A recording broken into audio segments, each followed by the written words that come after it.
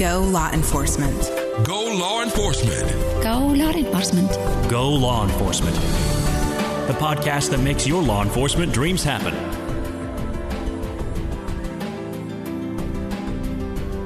Welcome to the Go Law Enforcement podcast, brought to you by GoLawEnforcement.com. I'm your host, Joe Lebowski. Passing the police exam is a vital step towards becoming a law enforcement officer. GoLawEnforcement.com can help you pass the police exam and get a score that will get you hired. Check out GoLawEnforcement.com. Detective Holly McManus is a canine handler with the St. Francis Police Department. Her canine partner is a German Shepherd named Bane. In this episode of the Go Law Enforcement podcast, Detective McManus talks about what canine handlers do, some events where Bane's skills were successfully used, and she'll provide advice for anyone interested in becoming a canine handler. At the end of the interview, Detective McManus will introduce us to Canine Bane. You'll want to stick around and hear what Canine Bane has to say. My name is Holly McManus. I am a detective with the St. Francis Police Department in Wisconsin. I've been in law enforcement for almost 13 years. This is the only agency I've worked for. It's my first major career. I came pretty much right out of college. I earned a bachelor's degree in nothing that has to do with law enforcement and classics, history, and political science. It was a triple major from a small private liberal arts college in Colorado Springs called Colorado College. I graduated in 3 years. I studied abroad. I moved back home. I am from the Milwaukee area, born and raised. Moved back home, started with St. Francis, and during my career, I actually earned my master's degree in Homeland Security from St. Joseph's University in Philadelphia. And I'm currently detective. I've held this position for approximately a year and a half, a little over a year and a half. Prior to this, I was on third shift patrol for about 10 and a half years. 4 of those, I was a canine. I've been with Canine Bane as a canine handler. And then Bane has been with me in the Bureau for the last year and a half. I'm also a task force member with the FBI. So when I was originally hired, I was on second shift for a short time. My FTO, the field training portion of my job, was pretty standard. And I actually went to third shift pretty quickly. I wasn't sure how I was going to like that, but third shift actually offered its own benefits other than the lack of sleep. But so I was on third shift patrol for a little over 10 years. But what third shift allowed me to do was kind of get out on my own and kind of create my own cases. And because I was more proactive than reactive, as opposed to first and second shift when, you have to respond to a lot more calls. On third shift, we kind of looked for our own calls as far as suspicious activity, things like that. So I had that opportunity to be on patrol. And during that time, we started a multi-jurisdictional SWAT team with St. Francis, Cudahy, and South Milwaukee. And I was actually the first female officer on that SWAT team. It was approximately a 25-man team. So I became an active member of our SWAT team, training with the team, 8 hours a month. I had the opportunity nearing the end of my 10 years to become the shift commander of third shift, which was kind of like similar to what a corporal does when the sergeant's not on duty. I was the primary shift commander. And then I had I was able to kind of stand out and do things, whether it kind of became like the OWI liaison, so to say, for the department. I made the most OWI arrests. I was the go-to resource. I maintained our policy, and I maintained all the documents, forms, everything we needed for arrests. And then in 2014, I actually created the canine unit. So I'm the first canine handler for the department, and my captain at the time, who's now retired, him and I put the canine team together. We found a donor. We got everything started, the policy, everything going. And then I was on third shift patrol with Bane for, until I went into the Bureau. And then I was fortunate that when I went into the Bureau, that my chief let me take Bane with me because of all the training that I've put into him.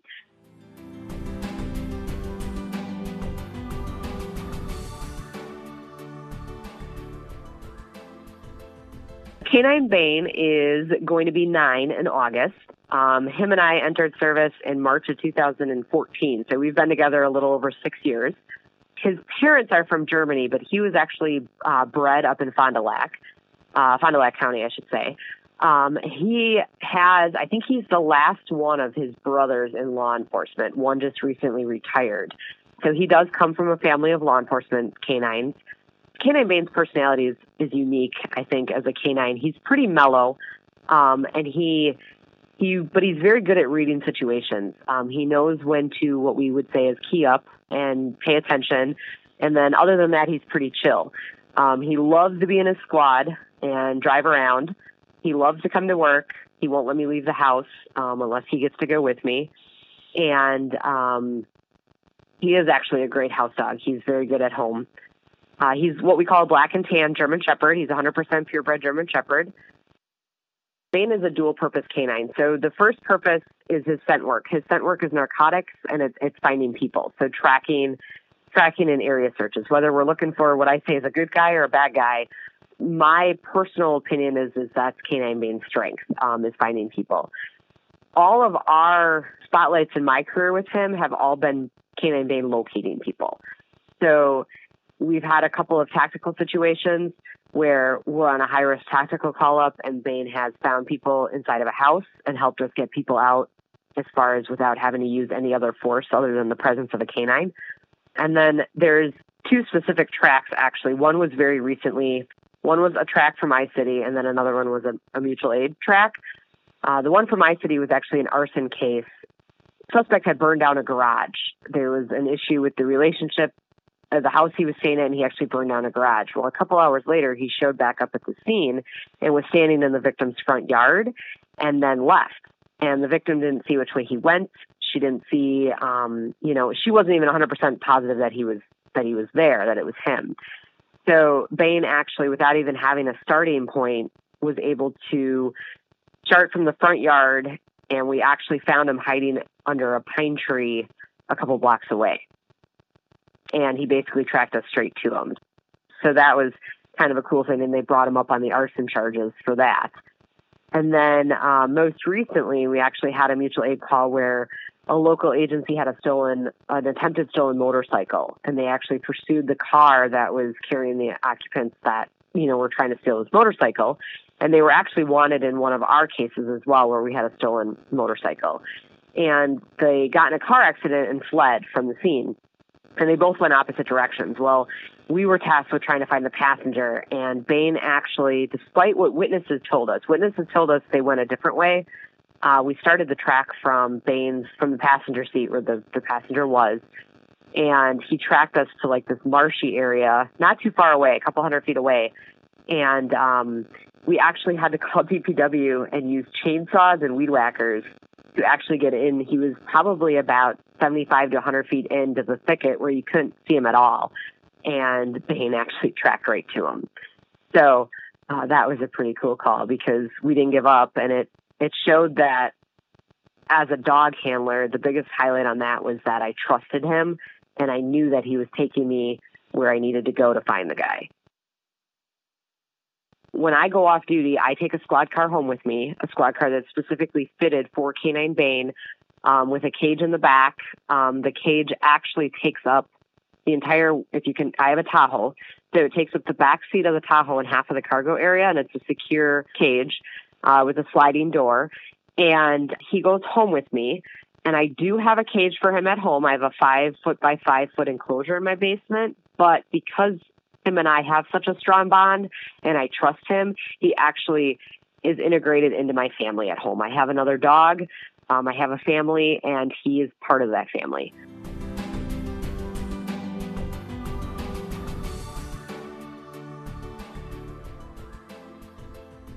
So as far as the hiring process, I went through the hiring process many years ago, obviously 12 to 13 years ago, actually more like 14 or 15 by the time you actually get hired. And what I found unique about law enforcement was the actual length of the process. When I was actually living in Colorado and going to college, I started applying to different agencies, and I would fly home on the weekends to take either the physical agility test or the specific written test for that agency. I remember specifically flying home for the Waukesha Police Department, for St. Francis Police Department, for the written. And I learned that I really had to be patient with the process because it could take anywhere from 4 to 6 months just to even hear where you come in and rank. And I know that nowadays for law enforcement, it's a little different than when I went through. When I went through, I was dealing with sometimes 100 applicants at a time. I remember when I went to apply to the Milwaukee Police Department, we actually took the test in like a gymnasium because there were like 800 people there, six to 800 people there to take the test that day. And I remember you were ranked, I think I was ranked out of like 1,600 people to continue the process. And so that was all a very big surprise for me because none of my family is in law enforcement. So for me, it was all new. And I remember you get set up on all these waiting lists. And that was kind of the first time I'd ever heard of an eligibility list or a waiting list with employment. And, you know, you may not get the first round, but everybody's lives change and openings come up. You may get the second round. So for me, I wasn't hired in the first round of applicants. I was actually hired on the second round, which was only a couple months later. So I was fortunate. And I think the difference now versus when I went to school and through the academy is back when I went through the academy, a lot of agencies had the funding to put people through the academy and basically pay them a standard base wage to go through the academy. Whereas now agencies with budget cuts in the economy are looking for students who have put themselves through the academies. A couple of things that I would offer to the younger generation looking to join law enforcement is not to let current events and politics and social events deter you from wanting to be a police officer, because overall, we really do make a difference. You know, we do make a huge impact on our communities, and people do really rely on us to make their lives better or make their lives safer.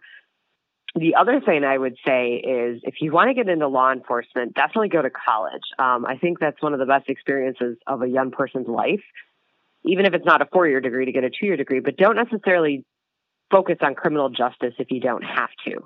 And the reason that I say that is because I think you get a broader perspective on education and life experiences if you kind of explore different opportunities, because a lot of law enforcement agencies aren't so focused on that criminal justice degree as they are that you have a degree in general and you're able to communicate effectively and write effectively.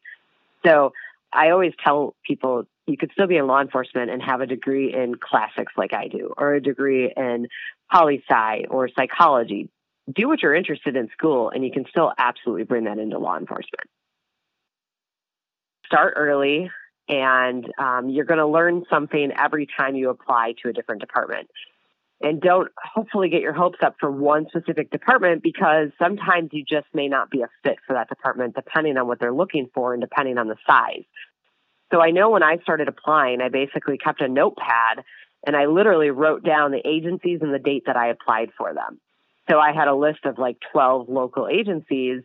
And a lot of times what happens is you'll find that the agency that you ultimately work for, is hopefully going to be your career agency, or at least for a very long time until something changes in your life.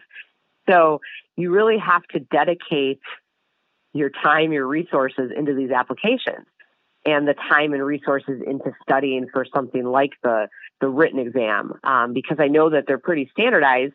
So, studying up and investing in study guides, it really is worth it. I remember I downloaded one off of a website, and I, studied hard for the first couple of weeks, and it really did me justice when it came to taking the test, and it was worth the time.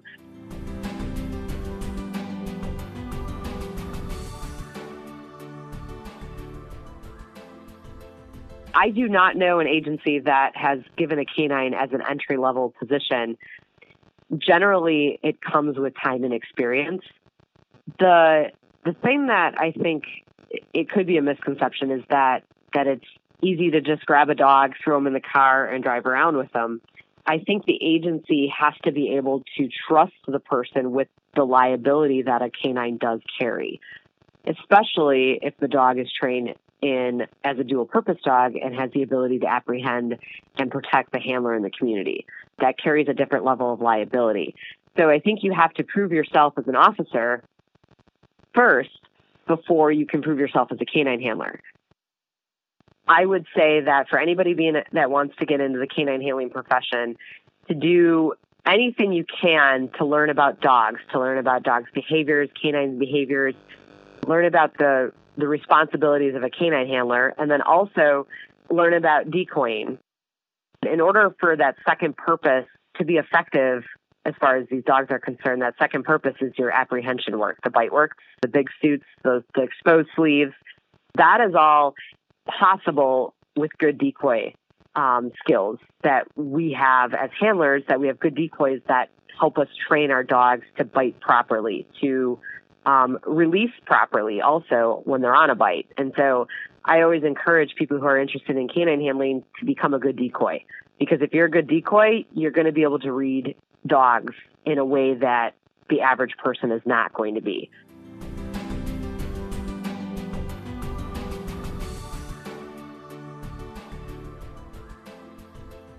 So Bane's Facebook page, I think, is how he's pretty much become a local media sensation. And I say that because he's been in most papers and most local papers, and most of the local news channels know who he is.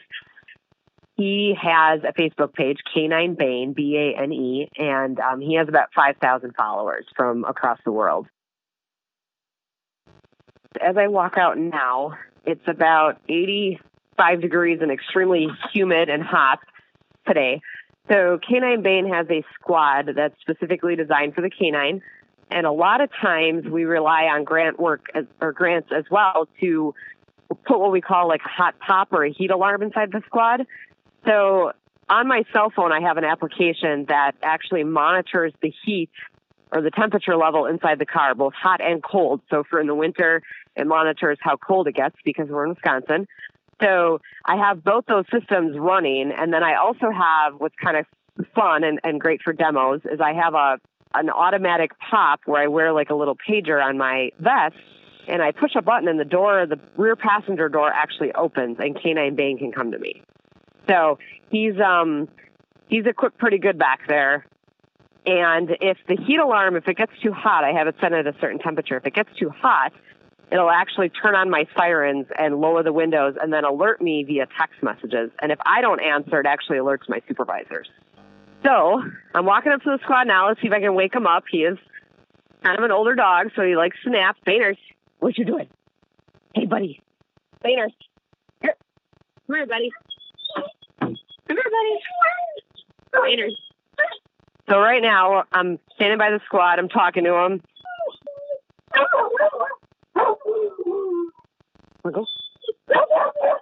So his favorite thing to do is go for a drive in the squad. So I think the guys at work get driven crazy by it, but every time I get close to the garage or pull out of the garage at work, he actually barks like crazy because he's super excited to go for a ride. My most favorite thing to tell people, I think, is having been a canine handler for the last 6+ years, is that it is by far the best job in law enforcement. It has been the most rewarding opportunity that this agency could have given me. And even though I've chosen not to take the next dog, it will be the highlight of my career. I get to bring my best friend with me every day to work. He comes with me every day. If I'm at work, he's at work. He has yet to miss a day at work. Passing the police exam is a vital step towards becoming a law enforcement officer. GoLawEnforcement.com can help you pass the police exam and get a score that will get you hired. Check out GoLawEnforcement.com. Thanks for listening.